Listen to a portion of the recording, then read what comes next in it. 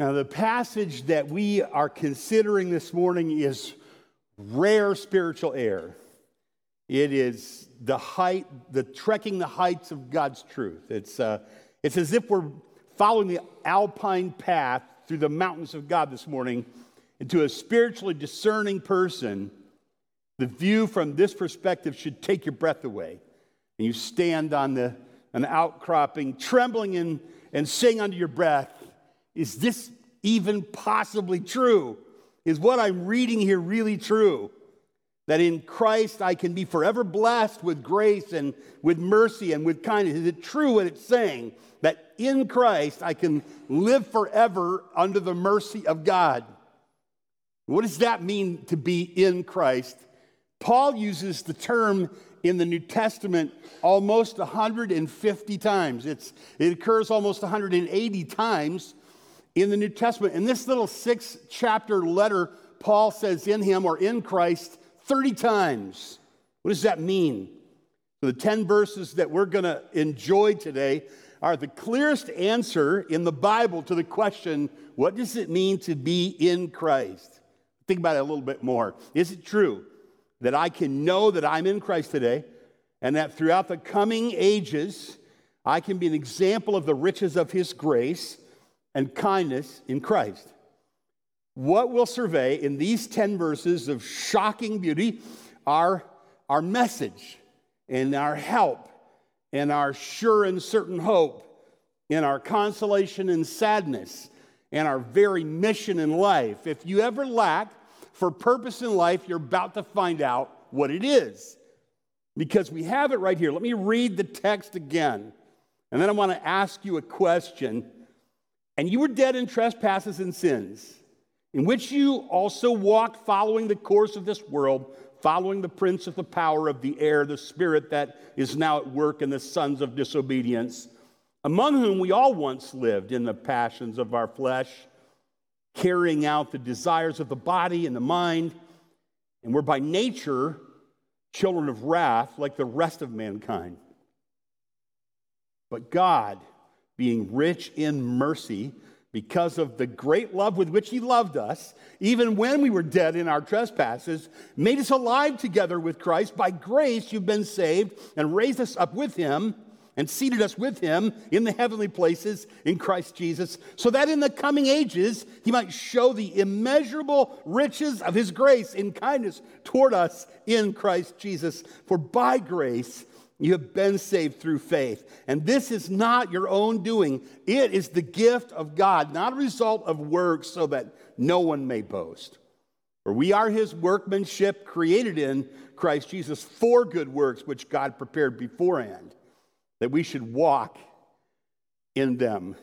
So here's the question. Does grace still amaze you? Does grace still amaze you? I'm a second-generation Christian.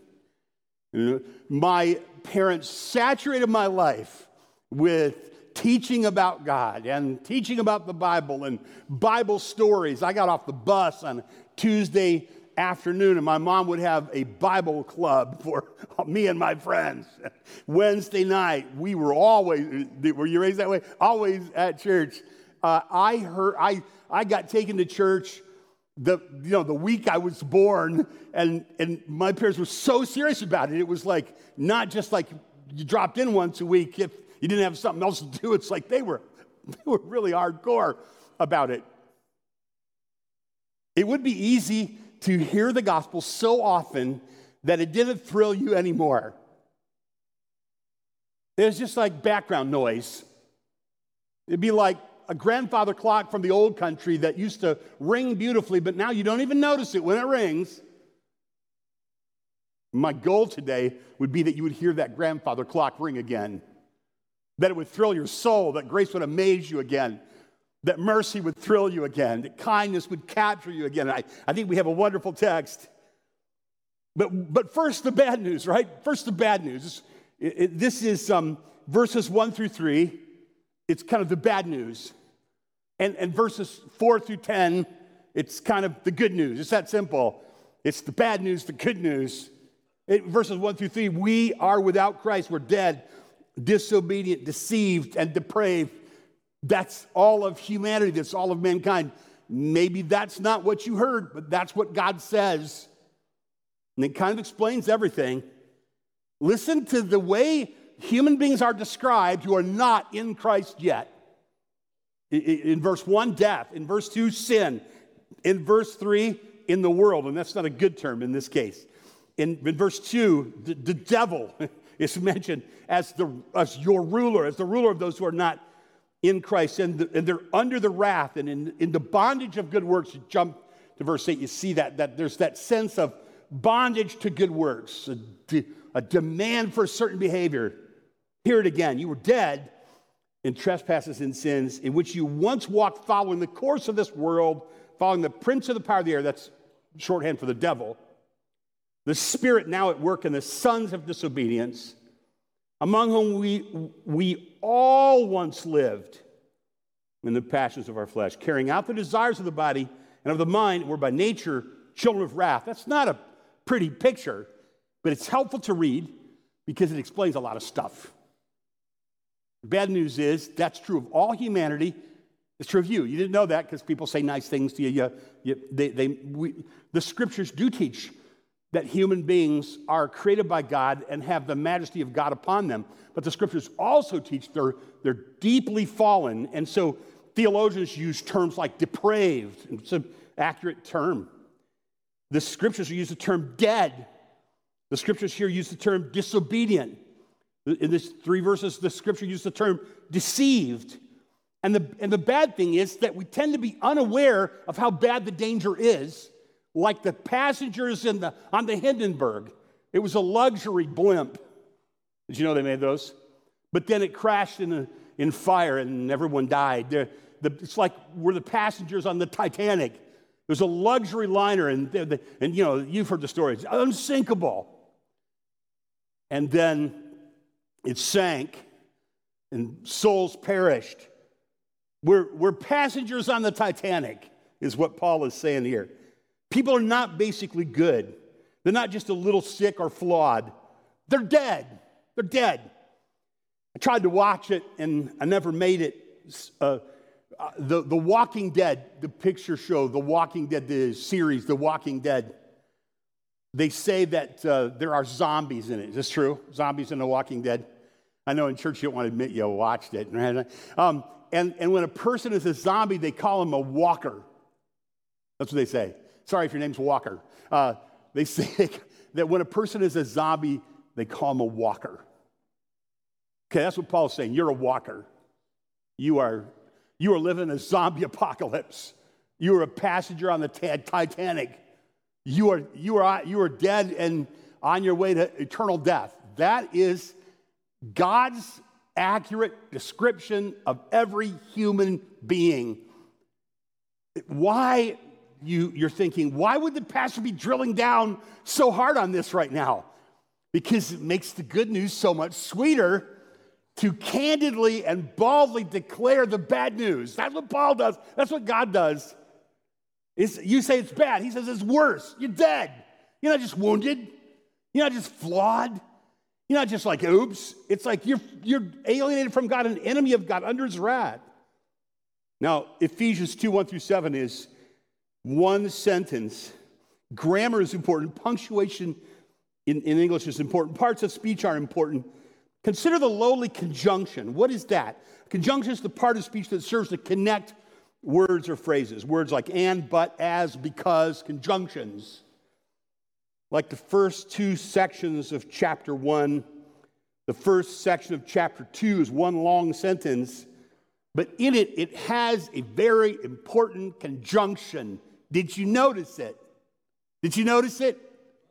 But God, verse 4, that's right, that's where it was. The theologians, preachers, teachers of the Bible have often said, there is the blessed conjunction there, without which we all would be hopelessly lost in the death that we're experiencing.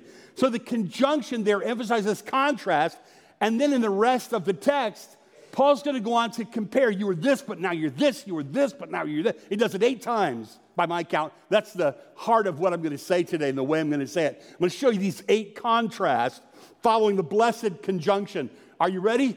You want to put on your running shoes. Number one, you have a new life. You were dead, verse 1, but now you're alive. Look at it again. Verse 1, you were dead. I like the past tense there, don't you? You were dead, verse 5. But even when we were dead in our trespasses, God made us alive together in Christ. By grace you've been saved. You're dead, but now you're alive. You have a new life. You were living a zombie apocalypse. Pastor Harry Ironside of the Moody Church years ago said one time he was traveling and preaching, and he went to a place where there were a service in 3 languages, one of which he knew, 2 of which he didn't know.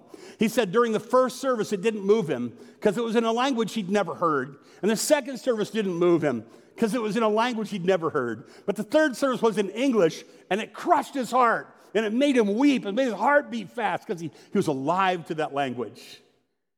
The Bible says that we're dead to God and to whatever is said until he wakes us up, until he enlivens us, and until he enlightens us.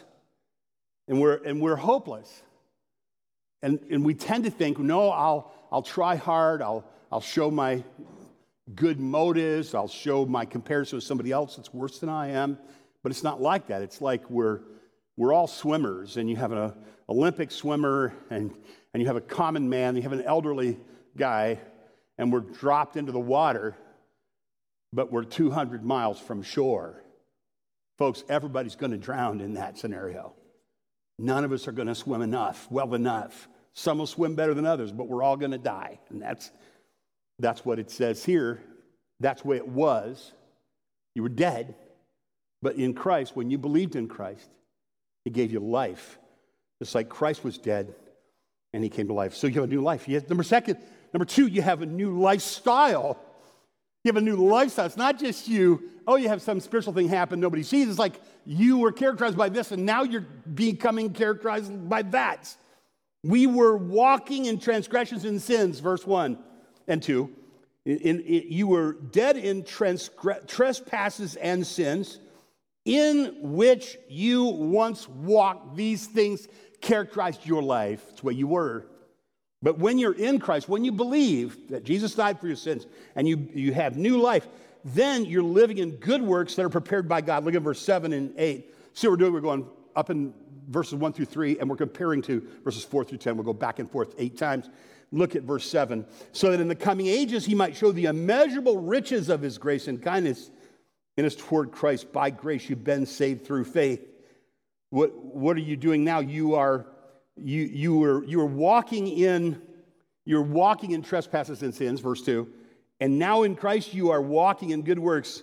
We are his workmanship, verse 10. We're created in Christ Jesus for good works. God prepared those, planned those ahead, way ahead before time began, the good works. We are appropriately often, people that are Christians are often called trophies of his grace. Hear old timers say that, trophies of his grace.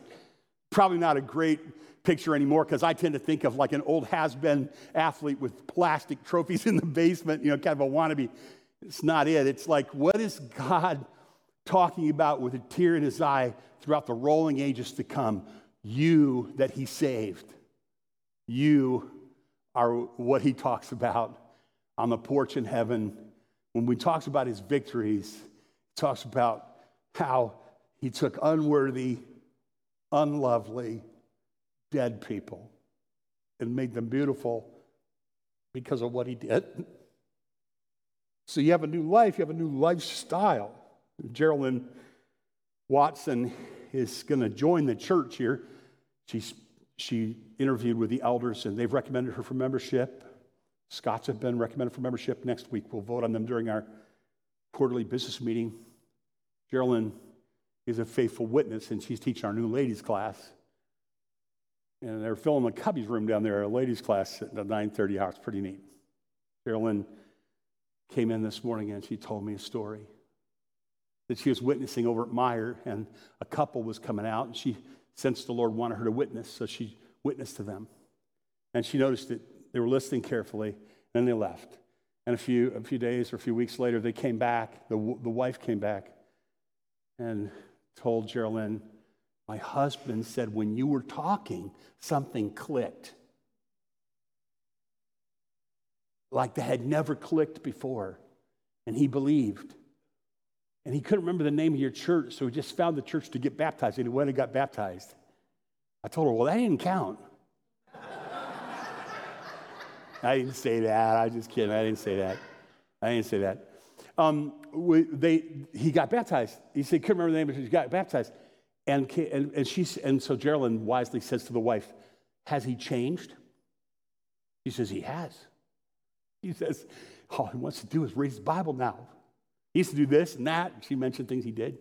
But he just wants to read his Bible. He's thrilled. Something clicked, he said. That's what happens when a person is born again.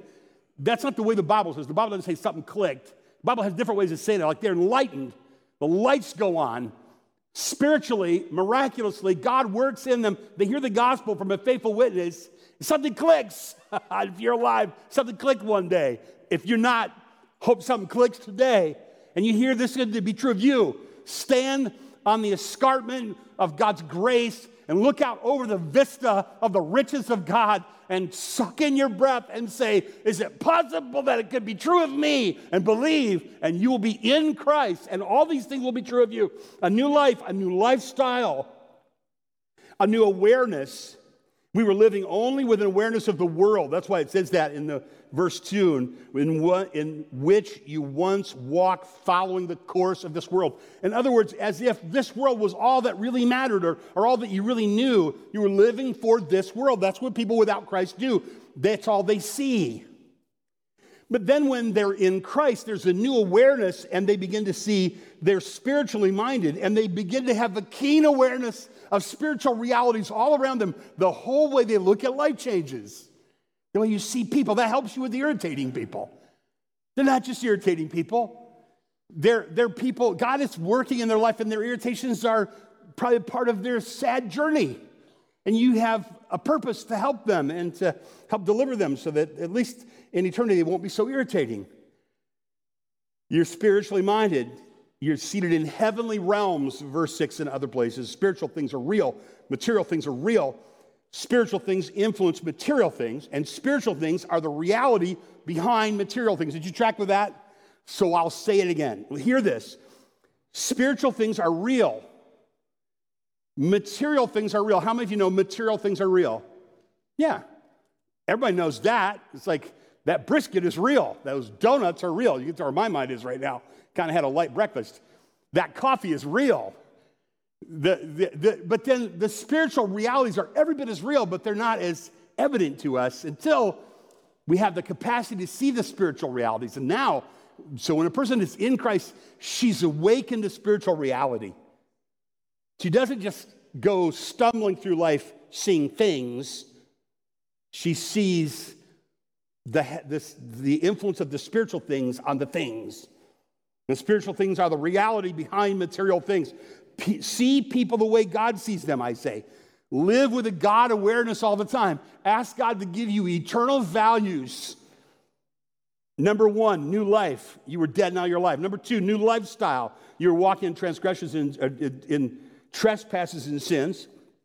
And now you're walking in good works prepared by God. Number 3, new awareness. You were living only with an awareness of this world in front of you, like a dog in his dish. And now you have spiritual minded with a keen awareness of spiritual realities. Number 4, you have a new ruler. You were under the dominion of evil ruler. Verse 2, you once walked following the course of this world, following the prince of the power of the air. It sounds poetic, but it's dark. Satan was in control of the world, and indirectly in control of you. And now, you ever look around the world and listen to what people say and think, what would make a person think it's okay to kill an innocent baby like that? You ever wonder that? What would make a person think it's okay to dismember a baby in his mother's womb? What would make a person think that's okay? Only one thing would make a person think that's okay. They're influenced by a dark, demonic, deadly, evil ruler. The only thing that would make a person, if that's what you believe, you're under that influence. Deliver yourself. Why do we do the dark things we do? There's an evil ruler over the evil system that we're in. But you can get out of that. In Christ, you can be delivered from that evil system. And you can be seated with Christ, synced and aligned with Christ, having the mind of Christ, seeing the world the way Jesus sees it. You have a new ruler. And there's a new nature. In verse 3, you were driven by your sin nature. Verse 3, you were among whom we also all once lived in the passions of our flesh, carrying out the desires of the body and the mind, and we were by nature children of wrath like the rest of mankind. Get sucked downstream with all the flotsam and jetsam of the dark world that we live in, just getting sucked downstream, doing what they do, living the way they live, liking what they like. And then we believed and we were placed in Christ. Listen to verse 5. And even when we were dead in our trespasses, he made us alive together in Christ. By grace you've been saved. And he raised us up with him and seated us with him in the heavenly places in Christ Jesus. We are now empowered by what was called our union with Christ. Here's a modern way of looking at that. You ever have a Bluetooth thing that syncs with you? Like you have a phone and it syncs with a good speaker? You know what I'm talking about? Or your television's that way. You sync with. This is the thing. Jesus has lived and died, was buried, rose again, and he's seated in the heavenlies. And we're in sync with him when we're in Christ, and we'll never be out of sync. By a powerful force of God, we're in sync with Christ. We died with him, we're buried with him, we're raised with him, we're seated with him. We look on the world from the top down, not from the bottom up, with the eyes of Christ.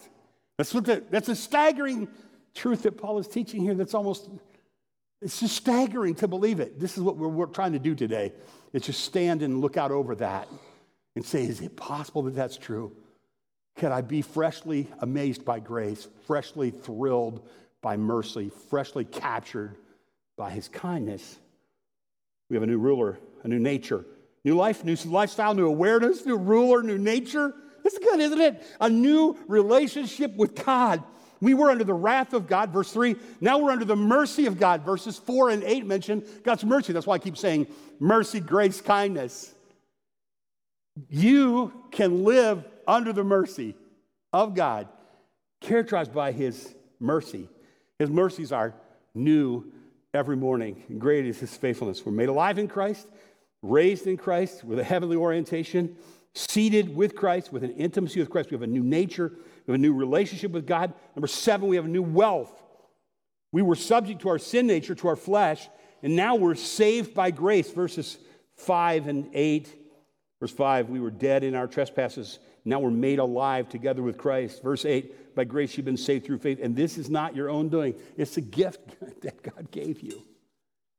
This is the simple truth that lots of religious people are blind to. They just think they have to be religious or good or earn their keep. It just seems American. You pay for what you get.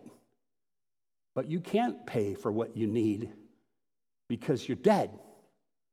And you have to throw yourself on the mercy and the grace and the kindness of God that he expressed through his son Jesus on the cross. It's the only way for you to get out of this world alive.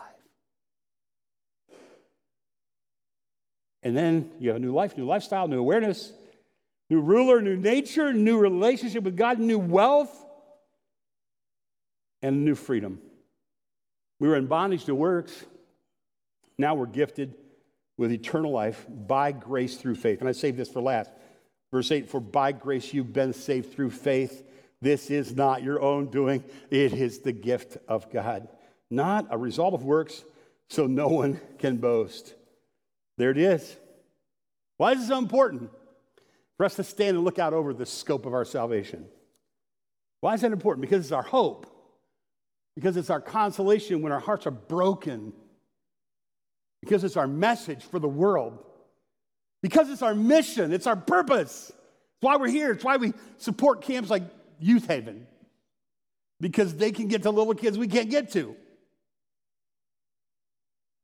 That's why we send kids to Sela. Because they can tell kids in a way we can't tell them.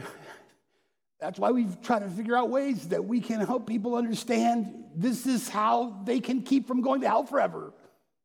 and can know God and love God, have a life filled with peace and joy, confidence in God. That's why we do the stuff that we do. That's why.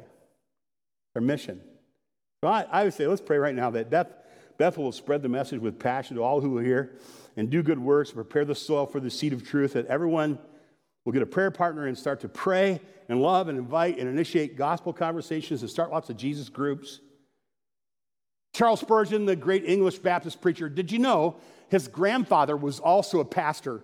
He's a great pastor. He invited his grandson to preach at his church one day, and he was late. So the young Spurgeon was late. So the old Spurgeon, the grandfather, started to preach. And then halfway through the message, the young Spurgeon came in.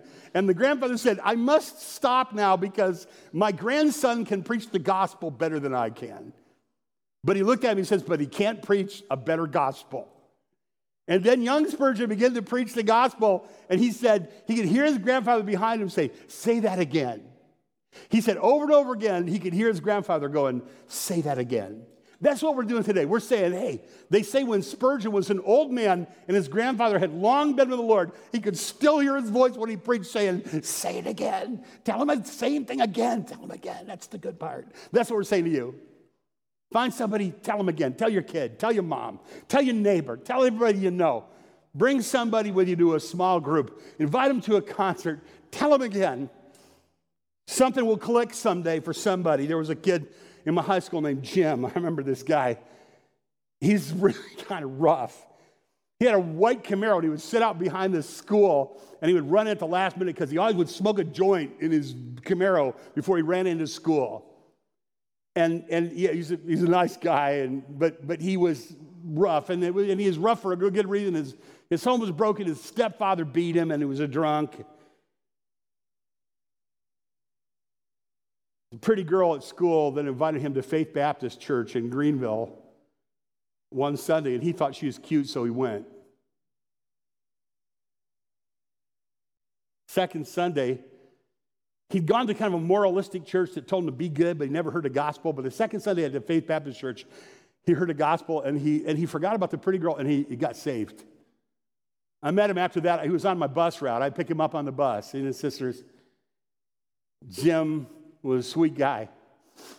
He and I would just sing. We were in a singing group. We'd just sing together, just beller. We were awful, but we loved doing it. Just bellering, the two of us. We were riding the bus one day, and he said, do you have any, I see you have little brothers. Do you have a sister? I go, yeah, I got an older sister. Like, she wouldn't ever be interested in you, I promise. They have 11 kids now, my sister and Jim. He preached here not long ago. He's a pastor in Ohio. This week, we're going to go to a pastor's conference, and my brothers will be there, and my sons will be there, and Jim will be there. We're just going to be freshly amazed by God's grace is what we're going to do. We're going to be freshly thrilled by His mercy. That's what we're going there for. We want to be captured afresh by His kindness. That's why we're going there. Last time I preached on this text, I remember the day. It was exactly January 22nd, 2017. I was over in the downriver of Detroit, preached this very same text. Said a lot of the same stuff. I said the thing about Walker.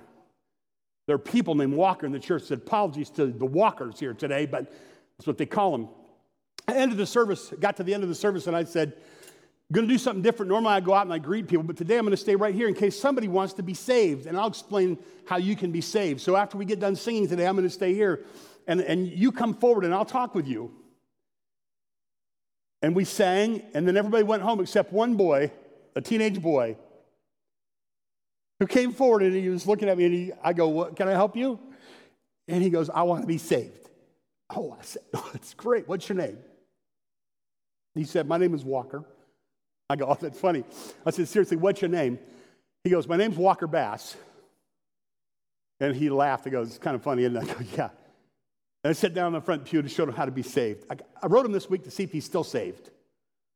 If you're really saved, you're still saved, right? But he wrote me right back. He says, I watch Bethel services all the time. Walker Bass got saved last time I preached this. Who's going to get saved this time? Well, I'll tell you what we're going to do.